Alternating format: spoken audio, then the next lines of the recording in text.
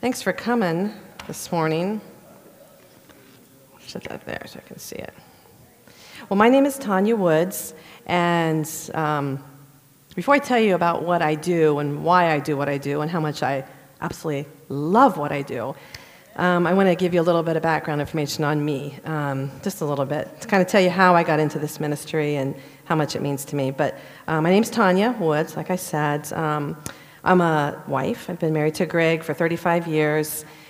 Greg is the guy that gives the tours here. So if you've taken one of the historical tours, he's actually doing one tonight if the rain doesn't come back. So if you haven't taken a little historical tour, take the tour. It's kind of fun. So next, in a couple weeks, will be 35 years for us. We have 3 boys, and Daniel, Nick, and Brennan, and they came here to camp. Daniel did not actually come here to camp as a camper. He was never a church camp kid, but he was always on the premises, hanging around with their grandkids, with the Johnson kids. But my youngest 2 grew up in the youth program, came here for years. We've been coming since Brennan was 2, and he's 25. And I think that this is Brennan's, my youngest one, I think this is his, oh, I forgot to forward this. This is going to be a problem. I'm not going to remember to do this. I can just tell. That's my husband, and I. And there's the fam. So my youngest is currently in a youth, working with the youth program now, he and his wife. We have 1 granddaughter who's 8 and 4 grandsons and 2 more grandchildren, we don't know what they are yet, due in December. So we're real pumped about that. So we've been, Camp Sychar has been part of our life for a long time, 23 years. I think a lot of our love for missions as a family was rooted and began here at Camp Sychar, and we do as a family. We love missions, we love mission work, and we love missionaries. This was always one of my favorite days at Camp Sychar. So over the years, as my children were growing up, I just tried to expose them as much as I could to short-term mission trips, and I went on a lot of short-term mission trips with them, and then there were a lot of trips I didn't go with them. But we read, my kids grew up on Voice of the Martyr magazine, and my youngest one was finally like, "Mom, I hate this magazine. Everybody dies." But I'm like, Voice of the Martyr. But they were exposed to those things, and Fox's Book of the Martyrs. I figured out that's not the best thing, for a bedtime story. But they read things like that. We love things like that, books like that. Some of the great Hudson Taylor, Amy Carmichael. We read a lot of bios and things like that. And I think the Lord way back then was instilling again a love for just evangelism in our hearts. And today, 2 of my kids, one currently works full-time in missions in Louisville. He works with refugees and reaches out to Muslims in particular. They do have a few Hindus where they live too, but he lives with the refugees, and he and his family work with them. Love it. My oldest one is not full-time mission work, but does a lot with a group called Trash Mountain Project. And so, they all, and all of us, like I said, missionaries just hold a really dear place in our hearts.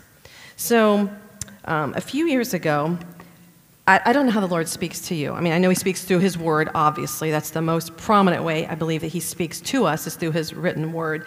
But he also nudges us through the power of the Holy Spirit. He will nudge us in particular ways, like, maybe we're in a store and we just have this urgency, like, you have got to talk to that person. And I'm like, you just feel that. And he did that with me with the issue of human trafficking. It seemed like everywhere I turned, this was like in 2010 and 11, everywhere I looked, there was a billboard with, some statistic on it. There was a social media article. There was a documentary on PBS. Everywhere I turned for a year, it's like, okay, what do you want me to do about this issue? And I just felt that he was calling me to do something, but I didn't know what. So I started researching human trafficking and finding out. I heard of it before. Most of us had heard of human trafficking, but I did not really understand the degree of just how horrible human trafficking is, sex trafficking and human trafficking. So I started taking notes, like I said, researching, and what I found was devastating. And not just devastating, but it was overwhelming. And I remember crying out to God, what can I do? I'm a mom in Mount Vernon, Ohio. Really? What am I going to do about this global atrocity? What can I do? And you know that little poem, it came out years ago about the starfish. You know, if you throw one, I forget the whole story, but the guy's walking on the beach. And I used to think, well, that's a goofy story. No, my husband and I went to the beach not too many years, right around this time, 2010, and no kidding, the beach was James Island in South Carolina, loaded with starfish. And that little poem popped back into my head, and as we walked along the beach, I literally was throwing, they were alive, but they were going to die. I was throwing them back in, and I was like, all right, God, you know, it does, even if one person gets to hear the gospel and is saved or rescued from their trafficking situation, it's worth it, even for one person.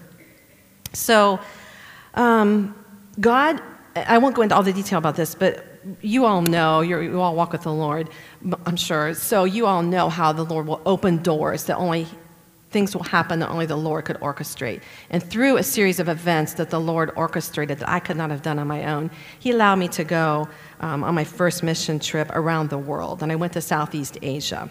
So before I went on that trip, I connected with a man in Wooster, Ohio, named David Atkins, and he had just recently started a ministry called Sending Hope International. And he had started like the year before I went. And so through the Lord opening doors, I was able to go on this mission trip. And it wasn't like I woke up one day and said, you know, hey, Lord, I've got to get to Southeast Asia. That wasn't a place I thought I'd go. But just like the Lord, He made it happen. So this is a picture of me on my little flight. It's like it depends on which route you go, but I mean, it's about a 30-hour flight, you know, by time, with your layovers and everything. It's a long flight, but it's very worth it. There's some of the girls after I arrived at Sending Hope, and we're located in Thailand. Right now we have orphan homes in Thailand and in Cambodia, and we'll eventually we have some land in Brazil, and I'll talk about that in just a minute. So after I came back from my first trip in 2012, Dave Atkins asked me if I would be interested in working with him, and I jumped on it. You know, I've done a lot of things in my life. I've been a wife and a mom. I am a wife and a mom, and I've been a nurse for years. I've worked in all different kinds of nursing. Nothing gives me as much satisfaction and joy, and like I told my husband, I have found my niche. This is it. I love all those other things, and I love nursing and things like that. Love being a mom, but this is where I'm supposed to be. I have no doubt. So what I do for Sending Hope International is I take care of all the sponsorships. We have girls, and I'll go into detail in a minute about that. But we have young girls that we rescue actually before they are trafficked. And we work with Hill Tribe girls. So if you know anything about Thailand or Cambodia, there are multiple Hill tribes in the area, and the Hill Tribe people have basically zero rights. They are lower than dogs. They don't vote, they don't get an education, they're not even citizens in some parts of the country. So they're very neglected, I guess, and often undereducated.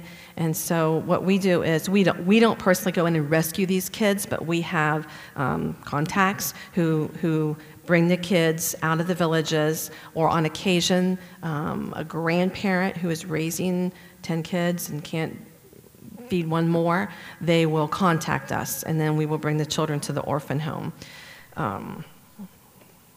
These are some of our kids.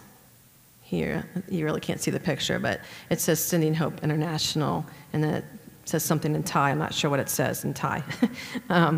But we currently have 2 orphan homes in Thailand, and when I first started in 2012, we had 5 little girls, and those 5 little girls are actually still there. They're growing up, and now we have 40. So I'm thrilled about that. We have 2 orphan homes on the premises. It's a 10-acre property in Thailand, and in Cambodia, which we just opened up this past January. We've had the property for a while, but just, you know, by the time you get everything built and funded, we have 6 little girls currently in in Cambodia. The girls' ages are 2 to 17, 2 being our youngest. We were not going to take children quite that young at first, but a mom came to us in Cambodia, and she had a 2-year-old and a 3-year-old little girls, and she said, I don't know what to do with, I can't feed them. I cannot feed these children, and so they're at great risk for being left on the street or sold. And so it didn't take anything for us to decide, absolutely, they're coming with us. So we have now our youngest 2-year-old. So in these homes, we provide all the basic needs for the girls: food, clothing, a warm place to live, a safe place to live.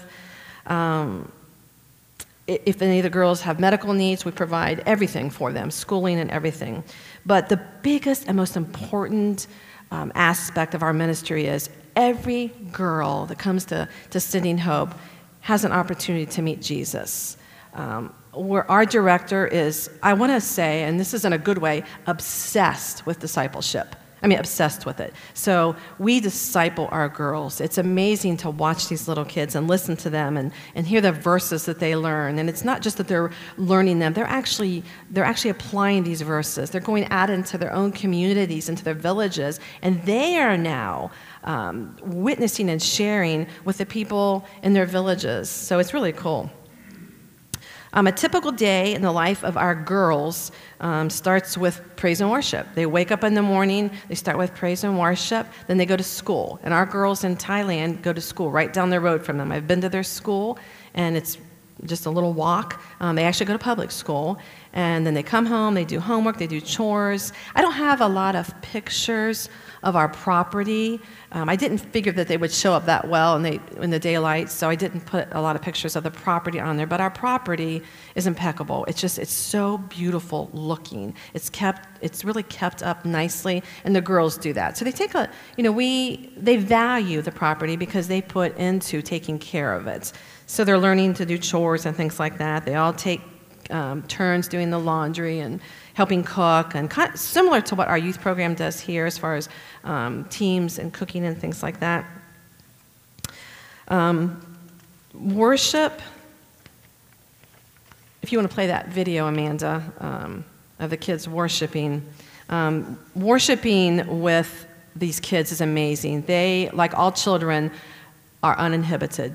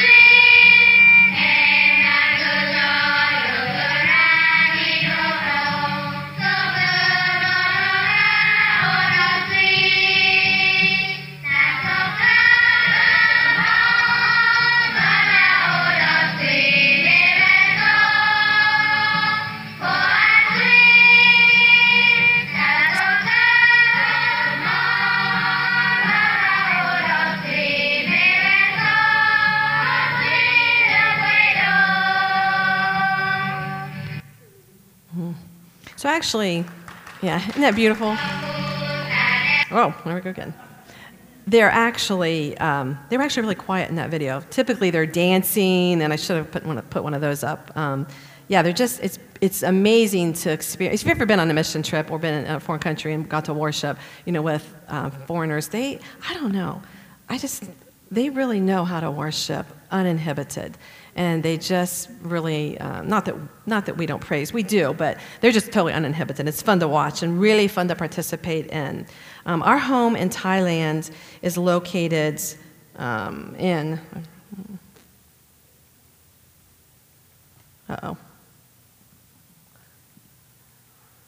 whoops.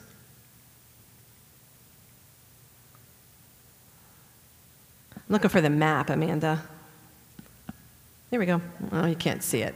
Well, you have to. Google it, because you can't see it. But anyway, Thailand is kind of long and narrow, and our orphan home in Thailand is located in the northern part of Thailand, about an hour and a half to 2 hours south of a town called Chiang Mai, if you're familiar with Thailand at all. And then we're 2 hours from the western border of what used to be called Burma, which is now called Myanmar. I think I'm saying that right. And then we're about 2 hours from Laos. And then down below a little bit is Cambodia. So it's a beautiful area. If you've ever seen pictures of Vietnam, it looks a lot like Vietnam. And it's very, very pretty. Our Cambodian home is located in a town called Battambang, which is a little bit north of Phnom Penh. So, you might be thinking, because I used to think this, aren't there kids in America to help? Aren't there enough people here that need Christ? Yeah, there are. There really are. There's thousands of children in America that need help. And if you're helping those kids, don't stop. Keep helping and reaching out and preaching the gospel to those kids. We should be helping kids in America. But, as a nation, as far as maybe we've come away from our foundational Christian principles, and we see that happening, today, we still have access to churches. Most people have access to Christian radio, maybe even Christian publications and Bibles. Often in these countries, other foreign countries, people don't have that access. It's just not available. If you're, like I said, if you're in a ministry here, do it. Keep on doing what you're doing. Sorry, I've got a bug or something in my shirt. That's special. It's an ant, I hope. Sorry about that. Okay, so in Thailand and Cambodia, less than 2% of the population, or around 2% of the population, is Christian. So there aren't a lot of Christians in those countries. This is a Buddhist temple. In Thailand, you have about 95% of the country that is involved with the Buddhist religion, and about 93% in Cambodia. These people need Jesus. They need Jesus. And it's our desire at Sending Hope International to not only rescue these little girls who are at risk and disciple them, but our desire is that then they will go back out into their country and preach the gospel, and they're doing that as little children. They have a little praise band in Thailand, and they go around to the villages and they share a message, and they sing and they teach these people about Jesus, and that's just completely our desire. We were taught that God is good, and we all know that little song, "God is so good." Okay, He's so good to me. But how will these kids in other countries, and even in America, how will they know that God is good unless we tell them God is good? These little girls in Asia will never know. They will only ever know about Buddhism, and which is obviously a false religion. They have no hope unless they're told, and unless the gospel is shared with them. So all I know is that several years ago, God placed this desire in my heart to do something. I didn't know what. I volunteered at the pregnancy center in town, and that's all good. That is good. There's nothing wrong with those things. But He laid on my heart to do something a little different and to step out of my comfort zone. And I was a hospice nurse for years, and that's all good. But this is great because I know I'm in His will right now. This is what He wants me to do. So whatever it is He's called you to do, whatever it is, as long as you're in His will, do it.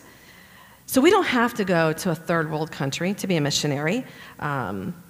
We don't even have to leave our neighborhood to be a missionary. We are called, Matthew 28. Everybody knows. Everyone's familiar with Matthew 28. But verse 18 says, "Then Jesus said to them, 'All authority in heaven and on earth has been given to me.'" From who? From God.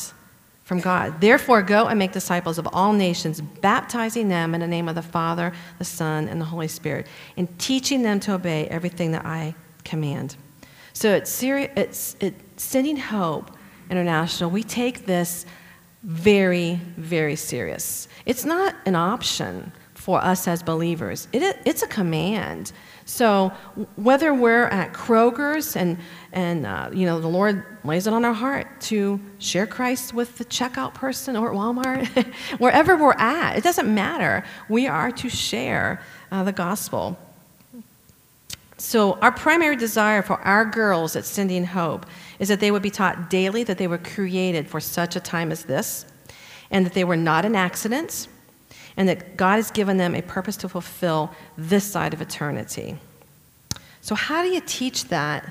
Oh, that's the inside of a Buddhist temple. It's really dark. You can't tell really what it looks like, but it's very decorated and ornate, a lot of gold, a lot of things.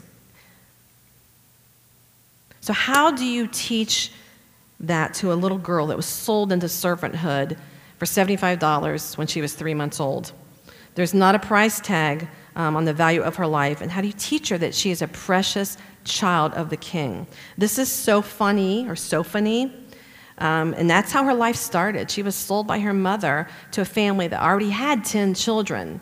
And at the age of 5, she is 15 years old now. And you can't, I wish the picture was more clear, but she has the most hopeless look. Like the first time I saw the picture, I just wept. She's our first girl that we just got in Cambodia in February. She has the most hopeless look on her face. Number one, she was sick. She had typhoid fever, so she wasn't feeling well, but her life was hopeless.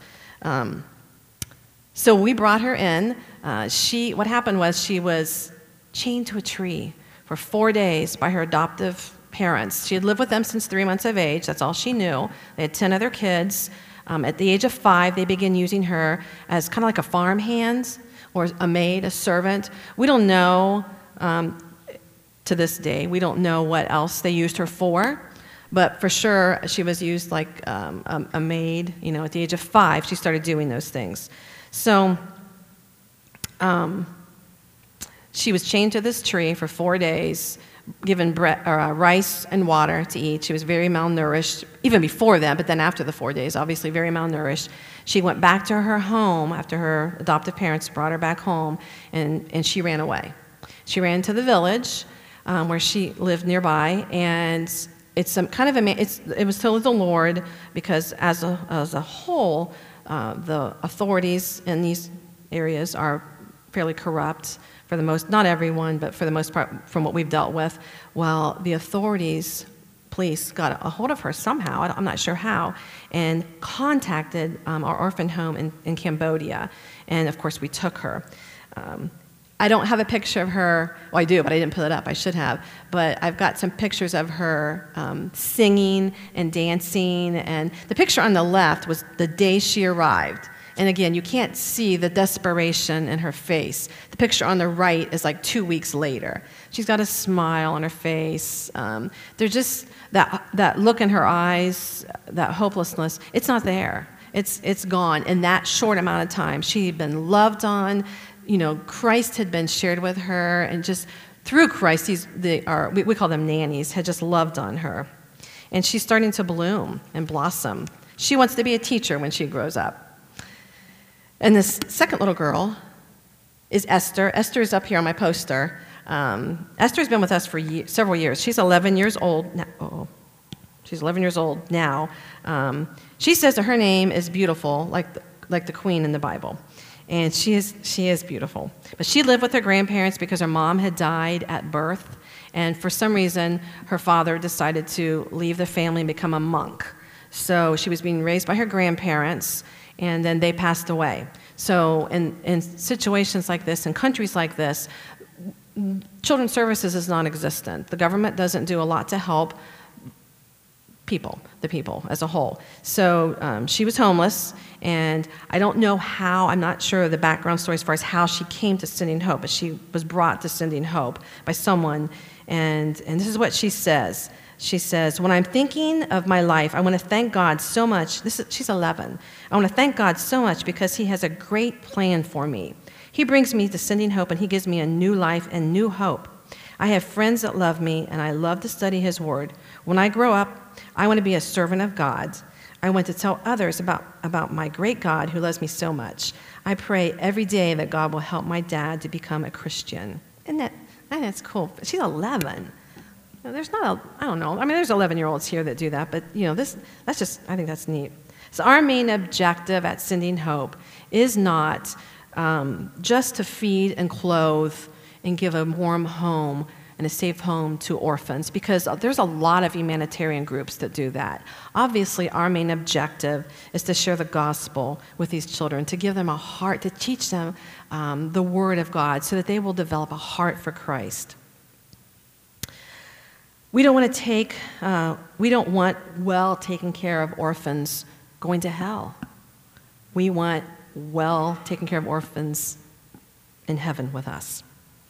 So another big part of our ministry at Sending Hope, besides the obvious, providing a home and the things I mentioned, is once a year we have what's called Trail to Life Camp. And if any of you are from the Worcester area, I don't know, there was a camp in the 60s and 70s called Trail to Life Camp in Worcester, Ohio. And our director went to that camp, participated in that camp, and ended up working at that camp.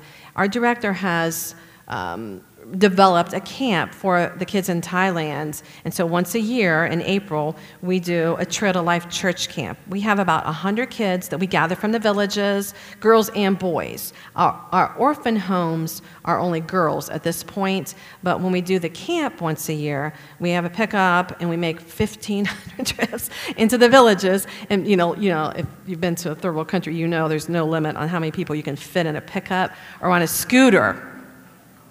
7 was the most I ever saw, but I'm sure there's more than babies everywhere. And anyway, so we load them up and bring them into the camp.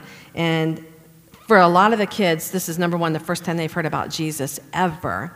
And obviously, it's the first time they've ever done a camp. So it's a typical church camp like what we have here. The kids do crafts. They hear a message, they do skits, they make a flag, they're in teams.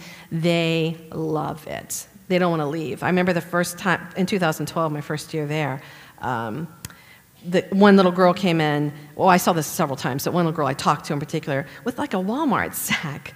And I'm like, oh, she must have brought a snack. No, that was her belongings for the week. So, of course, we had to find clothes for her, and we did a lot of washing clothes every day for the kids because they just don't have anything material-wise. This is a group of boys enjoying the camp. It's always kind of fun. That changes the whole dynamics when you add boys to the group. They're stinky and they like to get dirty. But our camp is a combination of Boy Scout camp and church camp. So they do a lot of hands-on. They're teaching. I teach first aid, and it's kind of neat because when I haven't been able to go back for the camp and I see pictures, they're still learning like the Heimlich maneuver. They're still teaching that. And my first year I went, I got these little recessi Annies, which is to practice. Okay, they're little travel recessi Annies. It's a head and a pair of lungs, and they're creepy.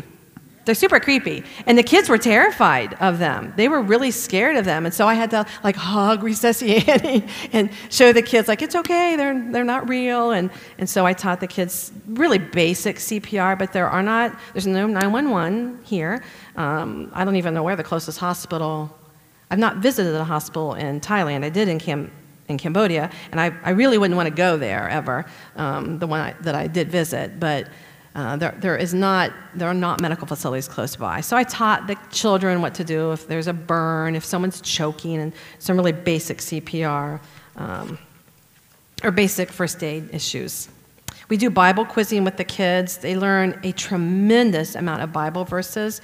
And we also, they have great food during the camp week. You can't see this in full, but my first year there in 2012, I've been there 3 times to Camp Thailand and twice to Cambodia. And I just went to Vietnam, too, in November, but that's another whole story for another project. But anyway, we built that big, they call it, this must mean something in Thailand that I don't remember. They call it the Mighty Ungawa. So I don't know what that means exactly, but that's what that's called. So it's really big. This picture does not give it justice, but we use that for our camp also. It's like a big obstacle course and a swing set and a playground. It's all made with bamboo. There's no screws in it, or it's all tied and things like that. It's tied together. It's pretty neat. We also have a world race team. I don't know if any of you are familiar with the world race, but a world race team will come every April and assist with our camp. So, which is good because I'm getting older, and when it's 100 degrees, it's hot it's really hot to be running around out there. So these world race team kids are like in their 18, 19, 20. So we're like, go for it. You do what you can do, and we'll just tell you you're doing a good job. But we help, but yeah, they're the ones who running around. They're really a godsend. So what if you don't have parents? What if you don't have parents, or one is dead, or one is in jail, or you're being raised by your grandparents that already has 6 other kids, grandkids, and you're hungry and you need clothes and you want to go to school? What if you're the person you're living with hates you? What if you're 7 or 8 years old and you're sold into slavery and you're repeatedly violated? The unthinkable is done to you daily, and you live in a room maybe with 10 other girls that are living the same horrific nightmare. How will you know that God is good? How will you know? And this is the risk that our girls, that's how they're at risk. We have a couple of our staff members that actually were sex slaves. They actually were trafficked when they're not old now, they're in their early 20s. So this happened when they were young. They get, more than any of us, what we're doing and why we do it. So how will you know if God is good? Because others have to tell you. Others have to share with you that God is still good, even though those things happen. God is always good. If you've never heard of Jesus, because your country is mostly Buddhist, you have to be told a different way. Let me see what time it is. Okay, I'm going to show this really quick little video. And, probably if I was on TV and you had a remote, you'd be like, I'm done with her because I've heard enough about trafficking. But it's a little less than 3 minutes. So I'm going to show this. And then I'm going to close with an excerpt from my journal from one of my trips. So if you want to go ahead and show that, Amanda. This just gives some stats.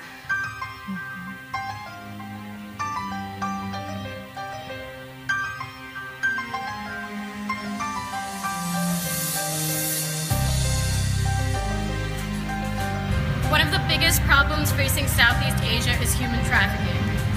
Every year, millions of people are affected by it. Not only is it illegal, it is a crime against humanity. Why are we allowing human trafficking to exist?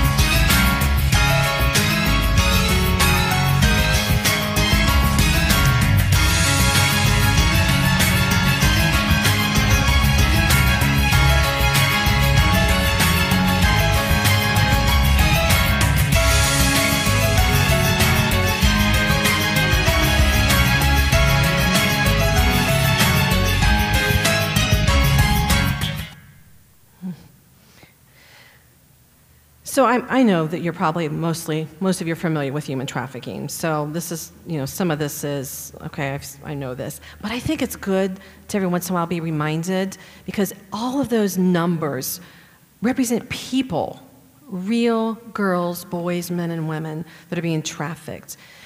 I know in 2011, when the Lord just continued to put this issue in my face, as I was reading through Proverbs one day, I've read through Proverbs, I don't know how many times, this verse, and I've read this verse, it just totally spoke to me. It's Proverbs 31, 8 through 9. It says, "Speak up for those who have no voice, for the justice of all who are being crushed. Speak up, judge righteously, and defend the cause of the oppressed and the needy." And I've read that before, but boy, that in 2011 when I read that, it just cut me to the core. And I'm like, I can't keep my mouth shut. I gotta do something. So I'm gonna close here with a little excerpt from my journal. But I wanna, oh, sorry. I'm so not used to this. I wanna read a quote. He's not particularly one of my necessarily favorite people, but I love this quote. It's from JFK, and it says, "Some men sailed with the wind until that decisive moment in history when events propelled them into the center of the storm." So it is time for us as believers to get out of the boat into the storm. That doesn't mean we have to go to a third world country. I live in the United States. I go visit and I do things, but I work from here. That doesn't even mean you have to work full-time missions. It just means wherever God is sending you or telling you to speak to, in the middle of whatever that means, do it, whatever that means to you. He will place you in places that you're uncomfortable. I've been in way too many to count. And he'll do it, but he'll never leave you. He'll never forsake you. He will always be with you. And just when I would think, oh, I cannot hear one more story from these kids, he gives you strength to do, what you need to do, whatever that is. So wherever he calls you to do it to his glory. So I'm gonna close with this excerpt from one of my journals from one of my trips. I woke up real early in the morning, at 4:30 one morning, and I'm like, if you're like me, I'm like, oh, I gotta write this down because I will not remember it at 6:30. So I have my little iPad, so I started typing my iPad. So this is what I wrote, and it kind of it's just a synopsis of one of my trips. It just will kind of give you a little bit of an idea of what I experienced. In the past few days, I have eaten sticky rice with black beans out of a bamboo stick.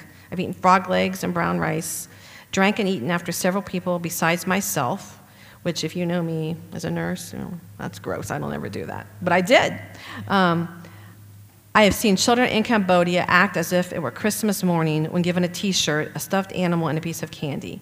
I have eaten at a table full of food prepared by a family who had taken in 25 street kids in Cambodia and who barely had enough funds to feed those who live under their own roof.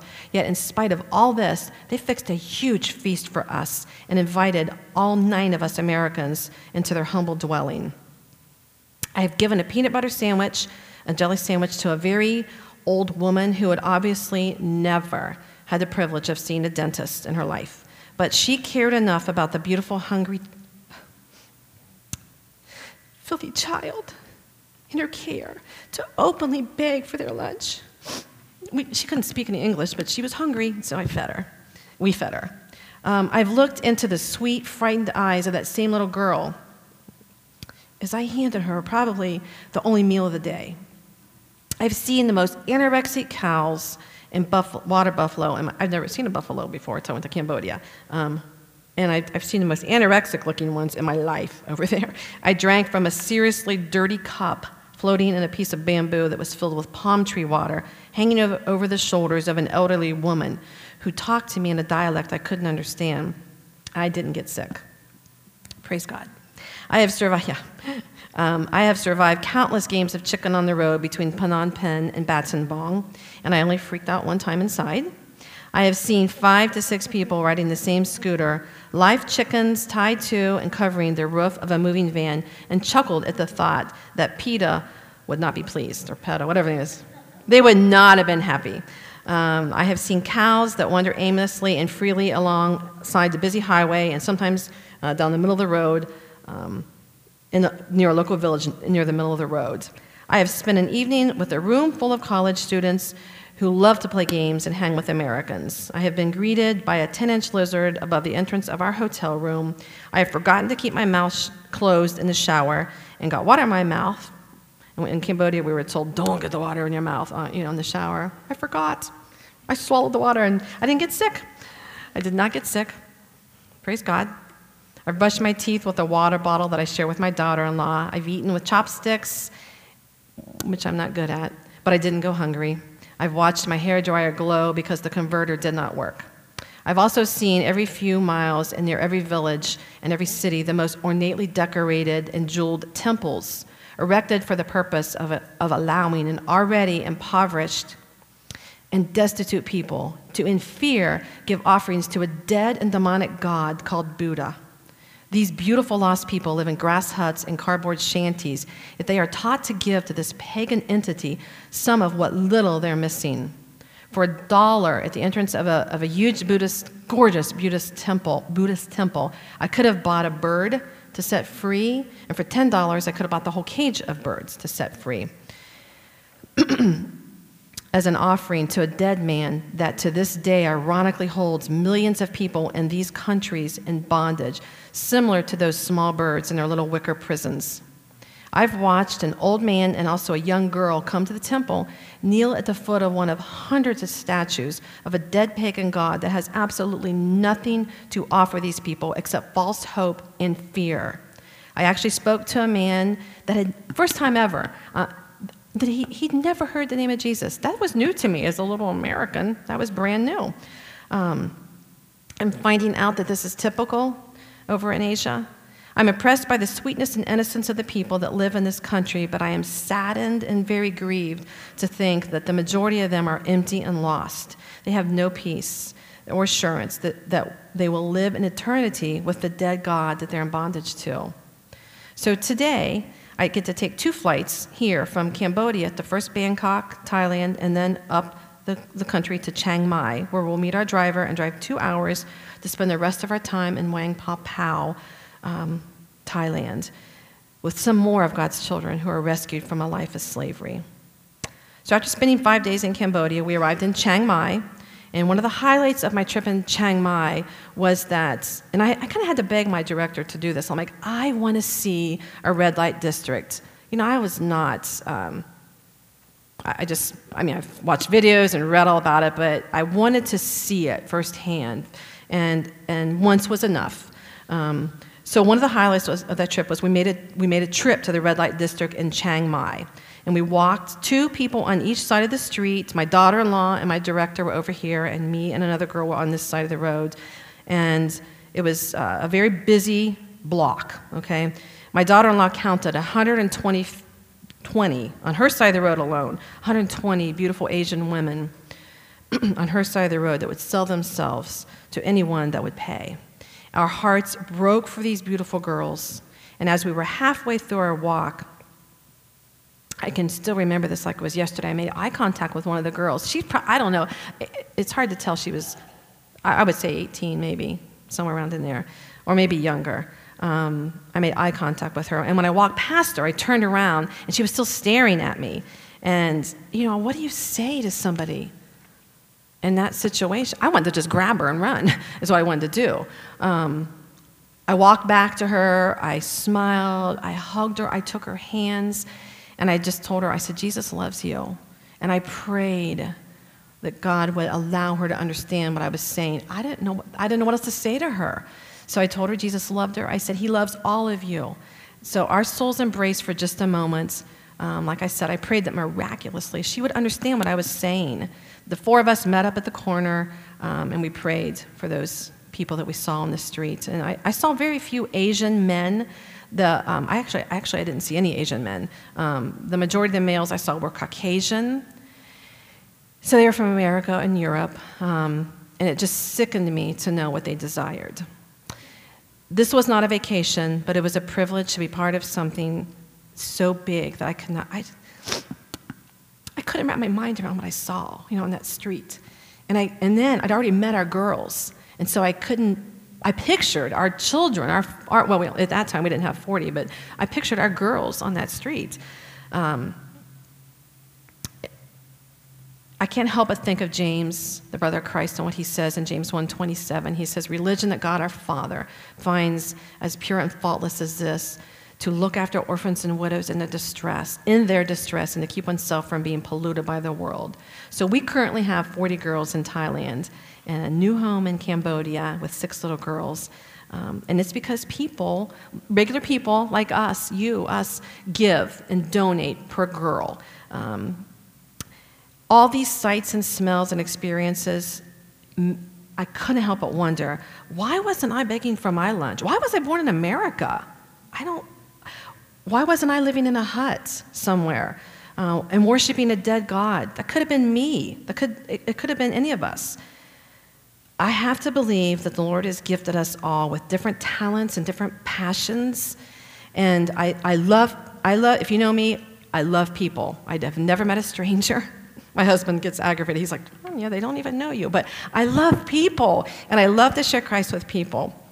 And I love to share about people who are in need or being treated unfairly. I certainly cannot change the whole world. And that when I start to think that, I'm overwhelmed. I can't change a whole world, but I serve a risen Savior who can and who does. I believe he's placed me in you, right where he wants you, knowing that I won't be able to keep my mouth shut and be quiet about what I've seen, what I've experienced, and knowing that in his power, I will do everything I can to be a voice for those who can't be a voice. And I'll speak on their behalf.